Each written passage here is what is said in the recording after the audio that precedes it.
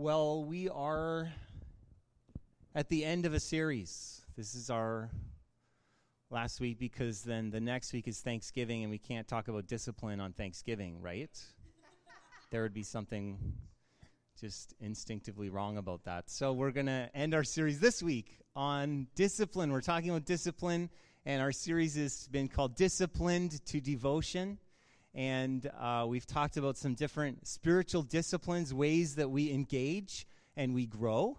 And we defined discipline as the difference between, well, someone defined it and we stole the definition, but the difference between what we want now and what we want most. What we want now and what we want most. And that's the challenge, that's the wrestle, that's the struggle, is that there's things I want right now, but they're not the thing I want most. And if we really sat down and really thought about it, that knowing Jesus would be the thing we want most. And to grow in that endeavor, how do we do that? And we engage with that. That's the wrestle of disciplines. And so we also talked about the two cliffs on either side, the two danger zones on either side of our path. And the one danger zone is that we would do it all out of our own effort. A discipline, great, I can do it. I'm going to do it all myself. And then the other side of that road is that we could fall into, that idea that God does everything, and so we're just going to wait for him to do it all. And he's going to do it, and so I just sit here and wait. And I don't do anything. And that's also a danger zone. And in between the two is that path. We've talked about the path of disciplined grace that we're going to walk on, and we're going to navigate, and we're going to discuss and wrestle together. And so today we're talking about one of my favorite disciplines, the discipline of celebration. Whenever you say the word celebration, there should be fireworks, I think, so that's good. And I sent out an email this week, and the email in the weekly had a title on it that said something about Jesus, and it said something about alcoholic. Yes, and Bob liked it. If some of you were offended, Bob liked it. So the title was Jesus an Alcoholic? And I did that just so that you would open the email. And so in it, then I explained that wasn't what I believe, but that's what people said. Because when Jesus was walking around, rabbis had a certain reputation, and good rabbis had a certain reputation. They prayed a lot, and they fasted a lot. They went without food, and they seemed somber and kind of down in the mouth, and they mourned the absence of God, which was evident because there was the Roman Empire, which had occupied Israel. And so how could God, be present in this? God was absent, and so everyone was mourning and down in the mouth, and that's kind of what rabbis should be like. And so when Jesus comes along, he's different. And so then there's kind of these rumors, these questions, is he an alcoholic? Is he a gluttonous foodie? What's the deal with Jesus? We don't know about him because, this is what people said about him behind his back. If Google reviews were around, Jesus would get some 5s and he would get some 1s. And the 1s, the comment would be, and the quote is, that he is a glutton and a drunkard. Those were the words they used about Jesus. Why did they say this about Jesus? Jesus, flannel graph Jesus, he would never be like this. No one would ever say that about Jesus, but they did. And why? Because Jesus partied a lot. Way more than the religious people were comfortable with. They just weren't comfortable with how much Jesus partied. And he went out and he was with people and he just seemed to celebrate all the time. He was laughing too much and joking too much. And his disciples were told they needed to be more somber and serious. But Jesus wasn't just like a radical rabbi trying to start a new school of thought that would, rival some other rabbis and their schools of thought and this other rabbi and his school of thought. And Jesus wasn't just a good teacher who had a soft spot for heady wine and good beer. That wasn't Jesus. Jesus was God in the flesh. Emmanuel, God with us. So this is what God is like. He likes to celebrate. Our verse this morning that will spring from as we talk about celebration is in Philippians chapter 4, verse 4. Paul says this amazingly easy thing to do. Rejoice in the Lord always. Again, I will say it, rejoice. In case we weren't sure if he really meant it. he says it again. Or he says it in 1 Thessalonians 5:16, rejoice always. This picture of rejoicing always. And as we talk about celebration, the picture is that the Christian life is meant to be steeped in joy and celebration. The Christian life is meant to be steeped in joy and celebration. And that's what church should look like all the time. So we're going to buy a bunch of crackers. No, I'm just kidding. And as we've talked about our disciplines, we've talked about these questions. Why do we do it? We've talked about how do we learn to do it? And then also, how does that lead us to devotion? Because all those things are important questions. And so as we look at celebration, the question comes, why do we celebrate?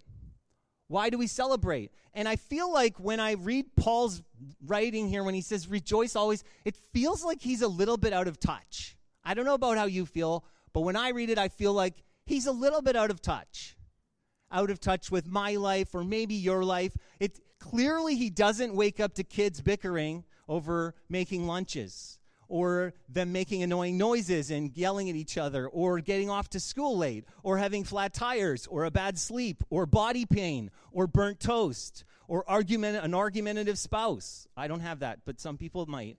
And job loss or devastating disease diagnosis or overdue credit card bills or failed exams or anxiety or loneliness or suffering or whatever else you might be dealing with. Does Paul know about all that when he says this? Why do we celebrate? Firstly, we celebrate because we're saved. That's a good reason. And it's given over and over and over. There's this story in the Bible, and it takes place pretty early on, and it's referenced over and over and over again. So we know it's an important story because different people keep talking about it. Psalmists write about it. When people preach, they talk about it. And it's the story of the Israelites in Egypt. They're slaves. And then God raises up Moses, and you got to read this story if you've never read it. There's a burning bush, and God's calling out of the burning bush, and then there's plagues, and there's all sorts of crazy stuff going on. And Moses goes to Pharaoh and says, "Let my people go," says God. And Pharaoh says, "No." And then he says, "Maybe," and then no, and maybe. And there's all this stuff that happens. It's crazy. It's a crazy story. And finally, after it goes back and forth, Pharaoh finally says, "Okay, you can take the people." And so Moses leads the people out. And they're so happy. And all the animals and everyone else and the children. That's what children sound like. And they all come out and they're leaving. And God leads them to the edge of the Red Sea. And they're there and they're like so excited. God rescued us and saved us. And they're feeling pretty happy about it. Except for they had to walk, and that's kind of hard always. And then suddenly the Pharaoh changes his mind, and he gets his army together with one of the greatest armies, military forces of the day, and he gets his army, and he rides down after the Israelites, and he's going to bring them back or kill them, one or the other. And as the people of Israel get to the Red Sea, they stop, bump, bump, bump, bump, bump, bump. That's always my pictures. They're in a straight line. And it's like bump, bump, everyone bumps. And the last person's like, why are we stopped? Why are we stopped? Why are we stopped? And then you're going to go down the line. And so then the last person's waiting for the answer to come back. Oh, we hit the Red Sea. We got to stop. And as he looks back, I picture is one last guy at the end of the line. He looks back and suddenly he sees the armies of Egypt. He's like, come on, guys. Okay, we got to go. As he goes back down the line, we got to go. And Moses is at the front of the line like, what? It's like, it could be a skit, right? The armies of Egypt are riding them down. And the cloud of God comes down on the people. And they're riding around in circles. What are we going to do? And then suddenly, the Red Sea parts. Moses steps out, puts his staff out. And the people go through on dry land. Through the Red Sea. Dry land. And as the last guy's going, he's like partway through. Suddenly the cloud lifts and the army starts riding in. And he's like, go, come on. You picture the long line, right? Pushing, okay? And then they come down and it's like, and then suddenly as the armies of Egypt get into the dry land, suddenly their chariot wheels don't work very well and they're stuck in the mud and it's slow. But they keep going because they're determined and they all get in there and then the last of them get out and the waters cover them. And the people of Israel are saved, rescued. What's the first thing they do? if you've ever read this story, you should know this part. This is the best part. They start a dance party on the beach. Just like that. Someone start beatboxing, and this is what the song they sing it. And they're dancing. That's in there. The beatbox part wasn't, but Exodus 15, verse 1 and 2. This is what the song is that they sing. We need to write more songs like this. I will sing to the Lord, for he has triumphed gloriously. Now, if you've been around church for a long time, you'll know long, long ago, there was a song that we used to sing. I will sing unto the Lord, for he has triumphed gloriously. The horse and rider thrown into the sea. We don't sing that song anymore. The Lord is my strength and my song, and he has become my salvation. This is my God, and I will praise him. My God, my Father's God, and I will exalt him. This is what people do when they are saved. They start a dance party, and they make up songs that have weird lyrics, but they don't care because they are so overjoyed at being saved. Do you know that when God saves you, you feel like celebrating? And if you're a Christian, and if you understand what that means, then you have experienced this at some point. Maybe not today, but at some point. That we were mired, we were stuck, we were trapped in a dead end, like between the rock and the hard place, and then Jesus came, and he gave himself, all love, in our place to pay our debt, to set us free. And that's why we celebrate. That's why we celebrate communion every week. It's a celebration, although we don't do the, boombox as we go. But it is a celebration. It's to remember that Jesus saved us. We didn't save ourselves. Jesus saved us. That's why the psalmists and writers in the Bible keep talking about this idea. Psalm 13, verse 5, I've trusted in your steadfast love. My heart shall rejoice in your salvation. Psalm 35, 9, then my soul will rejoice in the Lord, exulting in his salvation. Or Jesus saying to the disciples who come back from, casting out demons and healing the sick, and they're so pumped and excited, and they get there, and Jesus says to them, nevertheless, do not rejoice in this, that the spirits are subject to you, but rejoice that your names are written in heaven, in your salvation, that I save you. That's something we rejoice over. Another thing we rejoice about, or we celebrate, why we celebrate, is because we are filled. That Jesus, this is one of my favorite things. I have a lot of favorite things about the Bible, but this is one of them. That Jesus was walking around, and he rose from the dead, and he was walking around, and then Jesus said, I'm going to leave. And everyone said, why would you leave? And Jesus says, it's better that I go. And then Jesus ascends to heaven. Physical Jesus. What's better than, if Jesus were here, what's better? Jesus says, I have something better. My spirit to live in you and fill you and transform you. That's better. When the Spirit of God comes and fills us, we feel like celebrating. We have what's called in Alpha, we have a Holy Spirit weekend. And so we'd have these weekends, and always at this one part, because we would take time and invite people who wanted to be filled with the Spirit to ask God to fill them. And I'd always feel a bit nervous because it's not something I could plan for, or I could, work it out ahead of time and make sure it's going to go well. It's like we're asking God to fill people. So I can't do that. He's got to do that. And every time I'd feel a little nervous, like, is he going to do that? I know he promised to do that, and I know people are asking, but is it going to happen? And people were filled with the Spirit who asked. Some people laughed, and some people cried, and some people talked a lot incessantly. They're like, oh, I can't believe this. This is so amazing. I can't even believe what's happening. And they were changed and experienced God. We aren't alone. This is worth celebrating. Romans 15:13 says, may the God of hope fill you with all joy and peace in believing, so that by the power of the Holy Spirit you may abound in hope. As we're filled with the Spirit, we're filled with hope and joy and peace. Joy is the fruit of the Spirit at work in us. And we celebrate because we have a mission. We have a mission. We're not just here kind of walking around being like, I don't know why I'm here. He could just rapture me up right now. I'd be good with that. We're on a mission. There's a reason why we're here. And when Jesus came, the very first thing he said is he got out, started his public ministry in the synagogue. He got out and he read the Declaration of Jubilee from Isaiah. This idea that Jesus was here to proclaim good news to the poor and liberty to the captive and recovery of sight to the blind and liberty for the oppressed and proclamation of God's favor, grace over us. Do you know where the word jubilation comes from? This idea, jubilee, it's like, yes, that's a celebration. Like, we get to be part of this. God says, yeah, no, it's not just me. It's you too. You're part of it.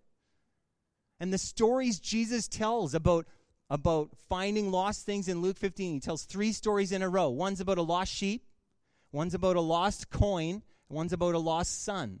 And in all 3 of those stories, there's something lost, and then there's something found. The shepherd finds the sheep, the lady finds the coin, and the son comes home and is found by his father. And in all those stories, there's something lost, something found, and then there's a celebration. All of the stories, there's a celebration. Yes, I found my sheep. Yes, I found my coin. All the neighbors, come on over. We're celebrating. I'm spending all my coins because I found my coin. It's like, okay, cool. And then the father, he's throwing this big barbecue party. Invite everyone we know. My son was lost, and now he's found. As we participate in the mission of Jesus, in the mission of God, we should experience celebration. Hopefully, we're seeing people who are lost come into the kingdom. People who didn't know this good news experience the good news. And as that happens, there is joy. There's joy. We experience joy. Oh, this is why we're here. This is what we're doing. It's awesome. Paul says in Philippians 1:8, Christ is proclaimed, and in that I rejoice. It's beautiful. When you live on the mission of Jesus, you feel like celebrating. Secondly, we learn. I have lots of lists in this sermon. I'm just going to say that. So there's like first, second, third, and then there's like first, second, 1A, 1B. So don't get confused. Lots of things, though, we could talk about. So as we learn to celebrate, what does that mean? If celebration is a discipline, and I think Sean was praying about it this morning, it's like celebration is a discipline. Isn't that kind of weird? People are like, celebration's not a discipline. That's like easy. People just celebrate. But no, it's a discipline for a reason. And there's reasons why it's a discipline. One reason is that in the church, we're really bad at celebrating. We're awful. Our parties are lame. Like, to be honest, our fun is very muted. Our gatherings are very somber. Often we live this kind of joyless Christianity. Or the other part of that is that we struggle. Christians struggle too.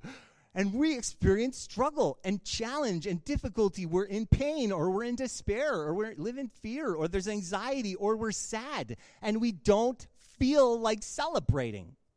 Some of you today are like, yeah, celebrating. Cool, good one. Way to pick today. And that's how you feel. We're waiting for like the happy gas to fall or to start, right? You're like, maybe that's what'll happen, and then I'll feel like celebrating. What is celebration? Celebration is like this act of returning to joy, I think. I think we could define it like that. Celebration is the act of returning to joy. So it's not that we just live in joy all the time. I just feel this all. I feel so happy all the time. It's that we're returning there, and it's the act of returning there. So there's a few things celebration is not. Celebration is not just happiness. We talk about happiness, and there's a website called happiness.com. And if we summarized a bunch of their points on how to be happy, we've come up with this list maybe. And the list is, number 1, to be in possession of the basics: food, shelter, good health, safety. Secondly, to get enough sleep. Thirdly, to have relationships that matter to you. Fourthly, to take compassionate care of others and of yourself. And number 5, have work or an interest that engages you. And we like nail this list down. If we have all these things, we will be happy. And that's kind of the idea.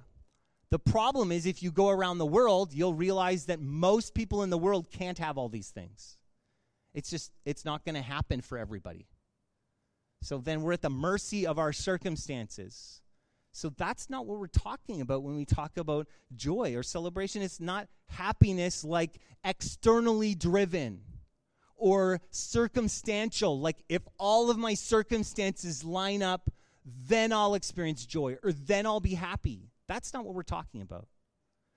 And celebration is not faked. And we need to say that and be really clear about it. Celebration is not a fake smile or ignoring pain or dismissing suffering or feigning we live in a utopia. Oh, you're a Christian. Yes, I'm so happy about everything because I live in utopia. That's not real. Or even just speaking positively all the time. People say, don't say anything negative, nothing negative. It's like, well, that's not real either.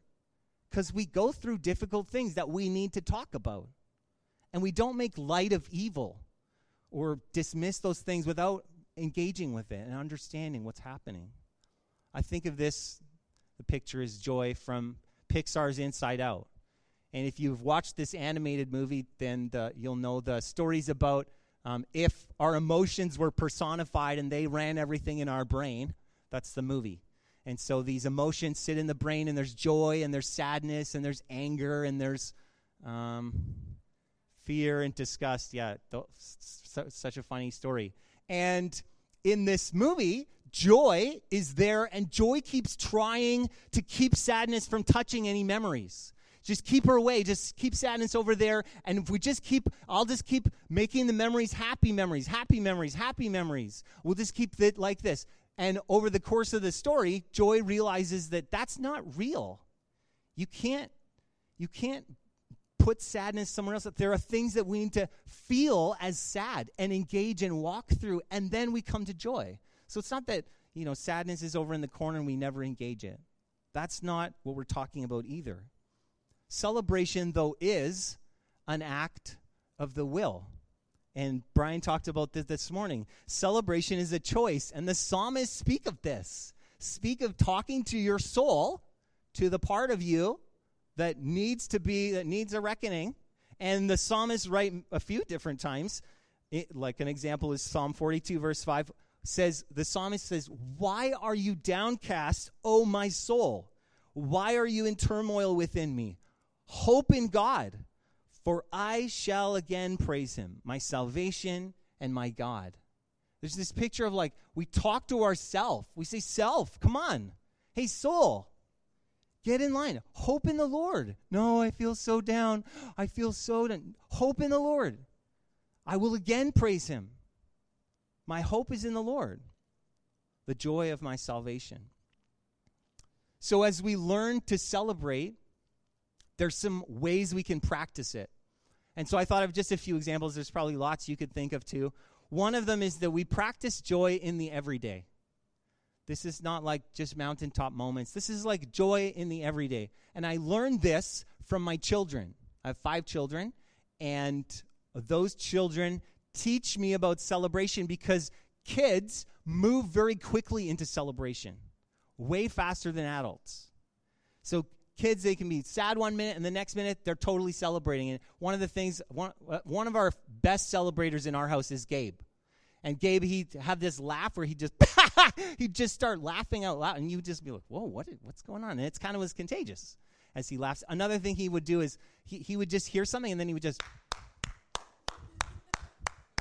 I had one of his Sunday school teachers at our other church came to me and said, I was talking about this story about what God had done, and I got near the end of the story, and Gabe just started clapping. And it was a powerful moment in the class. And I was like, oh, yeah, that's Gabe. Yeah, he if he loves it, he's going to clap. He's going to show it.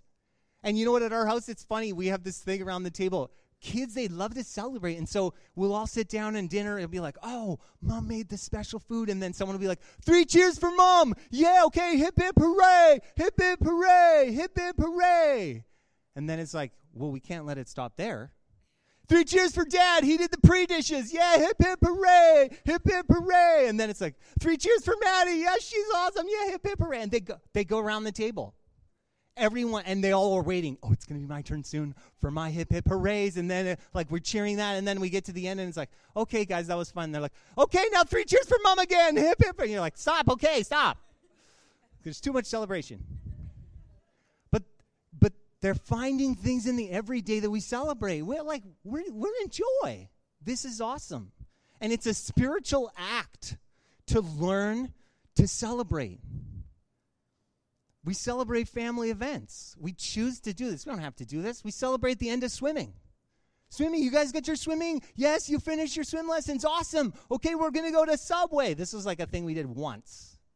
Now it's like scary at the end of swim lessons. We're like, okay, let's get the coupons together. We're going to Subway. Wow, okay. Take out a loan for my 5 kids. Okay, we go to Subway. We're going to celebrate. Did they all pass their swim lessons? No, we don't care. Like, you did swim lessons. That's worth celebrating. Or you got a report card. Yes, you worked hard. Let's celebrate. Let's go get ice cream. Like, whatever reason to get ice cream, right? We're laughing. Skits. We do, like, I don't know. Growing up, it was like, Mom would be like, you guys go work on a skit and be funny. We'd go off and, like, okay, let's do something silly. Okay. Laughter, comedy, or jokes, or funny stories, or we poke fun at ourselves. Like, this is part of this life of celebration and joy. We have the creative arts. So we're creating things. We're celebrating the wonder of God. This is part of our celebration, the imagination and the gifts God's given people. We celebrate cultural holidays. So, like, you know, these groups that are like, oh, we don't celebrate Christmas. We don't celebrate Easter. We don't celebrate this. We don't celebrate that. And we're like, well, you should celebrate something, because, like, why not? Let's take these things and make it a celebration. If you don't like what they're selling, let's make it about something else and celebrate. Another way we practice joy is in hope. And that might sound weird, but I went to the Whitecaps game last week on Sunday, speaking of having no hope. And Andrew and I went, and we got a generous benefactor, gave us tickets, and I was so excited because of all the different teams you could go see, the BC Lions or the Canucks.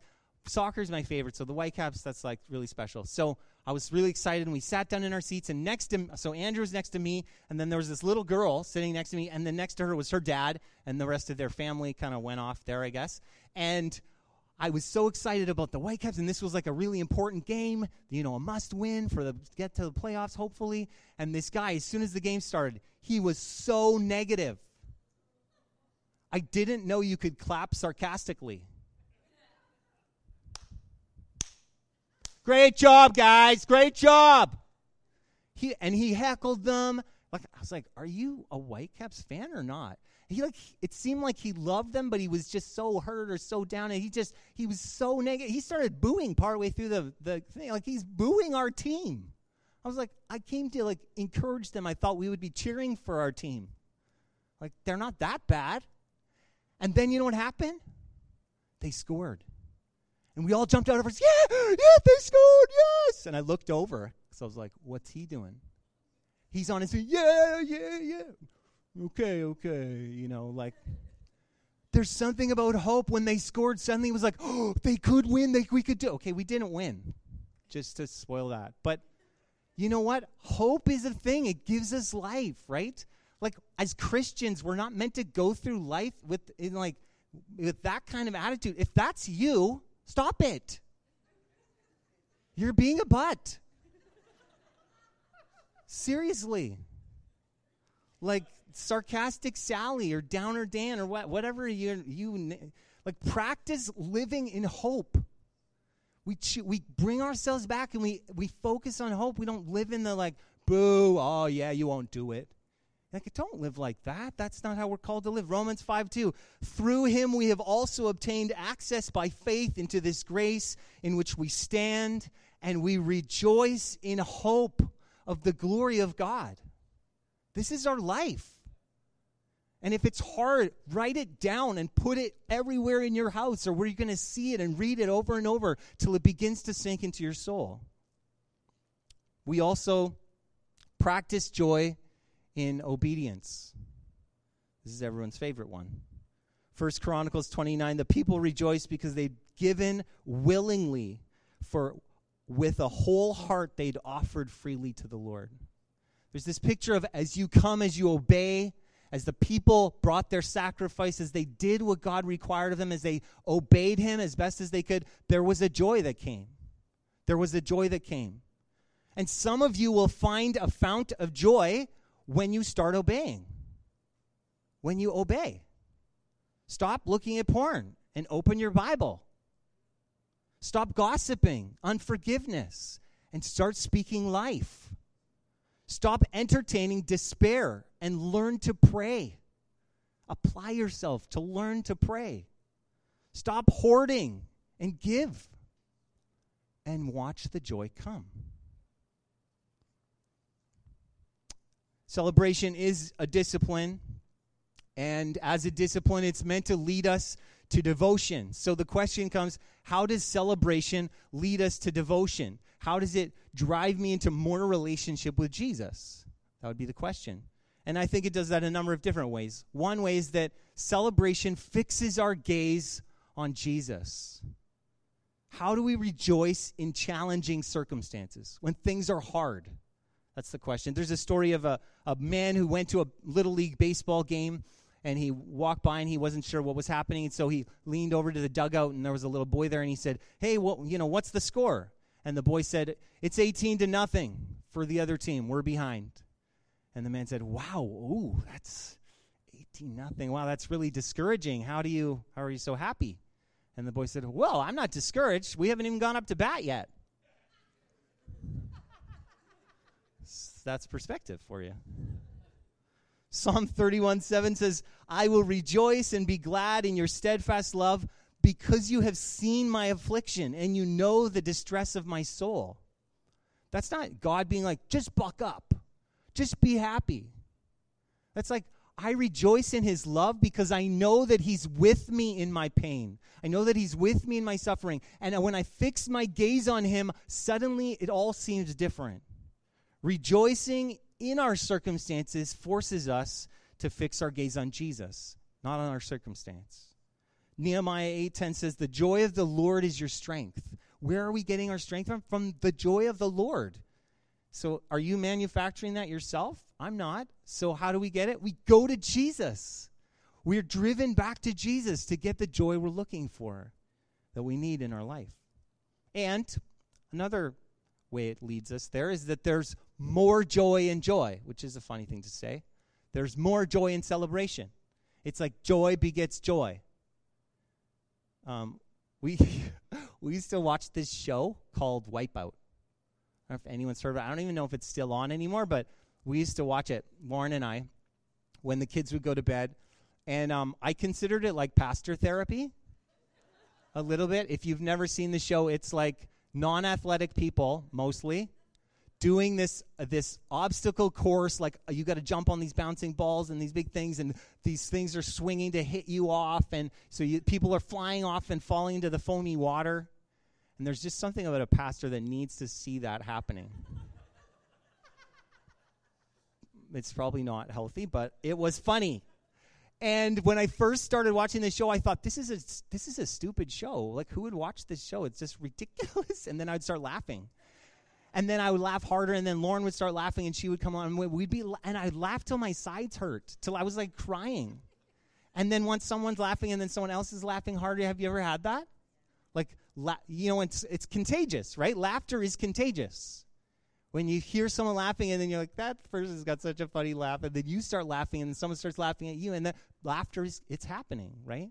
That's why comedians have the pre-show. That's someone who goes on, what's it called? The opening act. Someone gets up there, and they're supposed to soften up the crowd. They get people laughing, so then when the headliner comes out, everyone's in a laughy mood, and things are funnier because they've already been laughing. Because joy begets joy, and laughter begets more laughter, and that's kind of how it works. Richard Foster says this: celebration gives us strength to live in all the other disciplines. When faithfully pursued, the other disciplines bring us deliverance for years, which in turn evokes increased celebration. Thus, an unbroken circle of life and power is formed. As we're walking out these things, it's not a drudge because we live in celebration. We're walking in joy. And so it enables us to walk out these things that are very life-giving. And as we walk out those things that are very life-giving, we experience more joy as we see God transforming us. There's also perspective in celebration. The law called the people to celebrate. They were called feasts and festivals. And over and over and over, God says, I'm telling you to celebrate these things. Now, their celebrations were not somber. These are celebrations. So it's not like we picture like, oh, God's making you do the holy days. Be serious. It's like, these are feasts.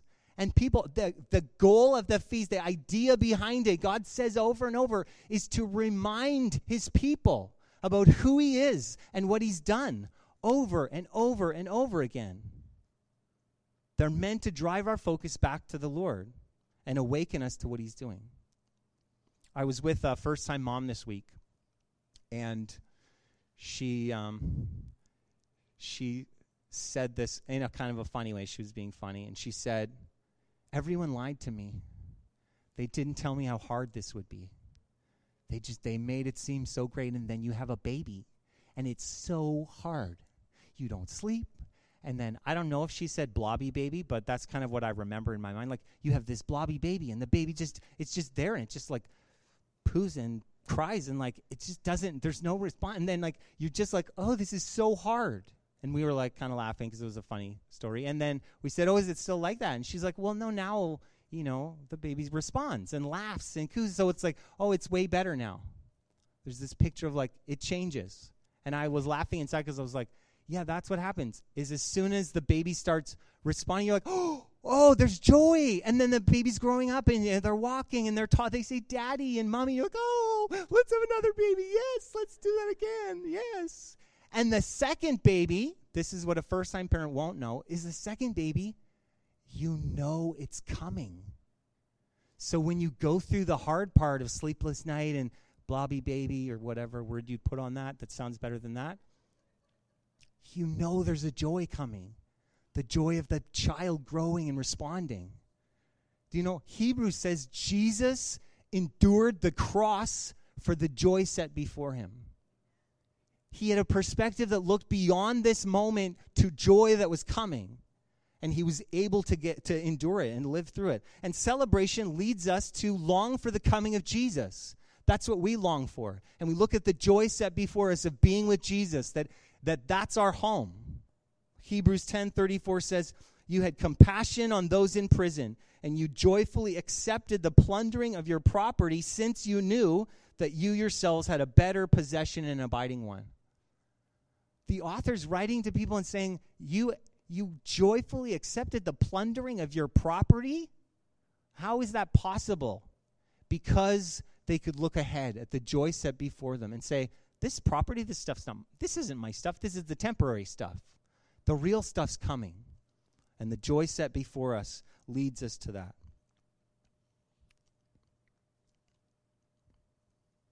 And I have other things too, but faith and celebration. Lots of things we could say. Lots of ways this way of living leads us into the presence of God. Leads us to grow in who we are and in our faith.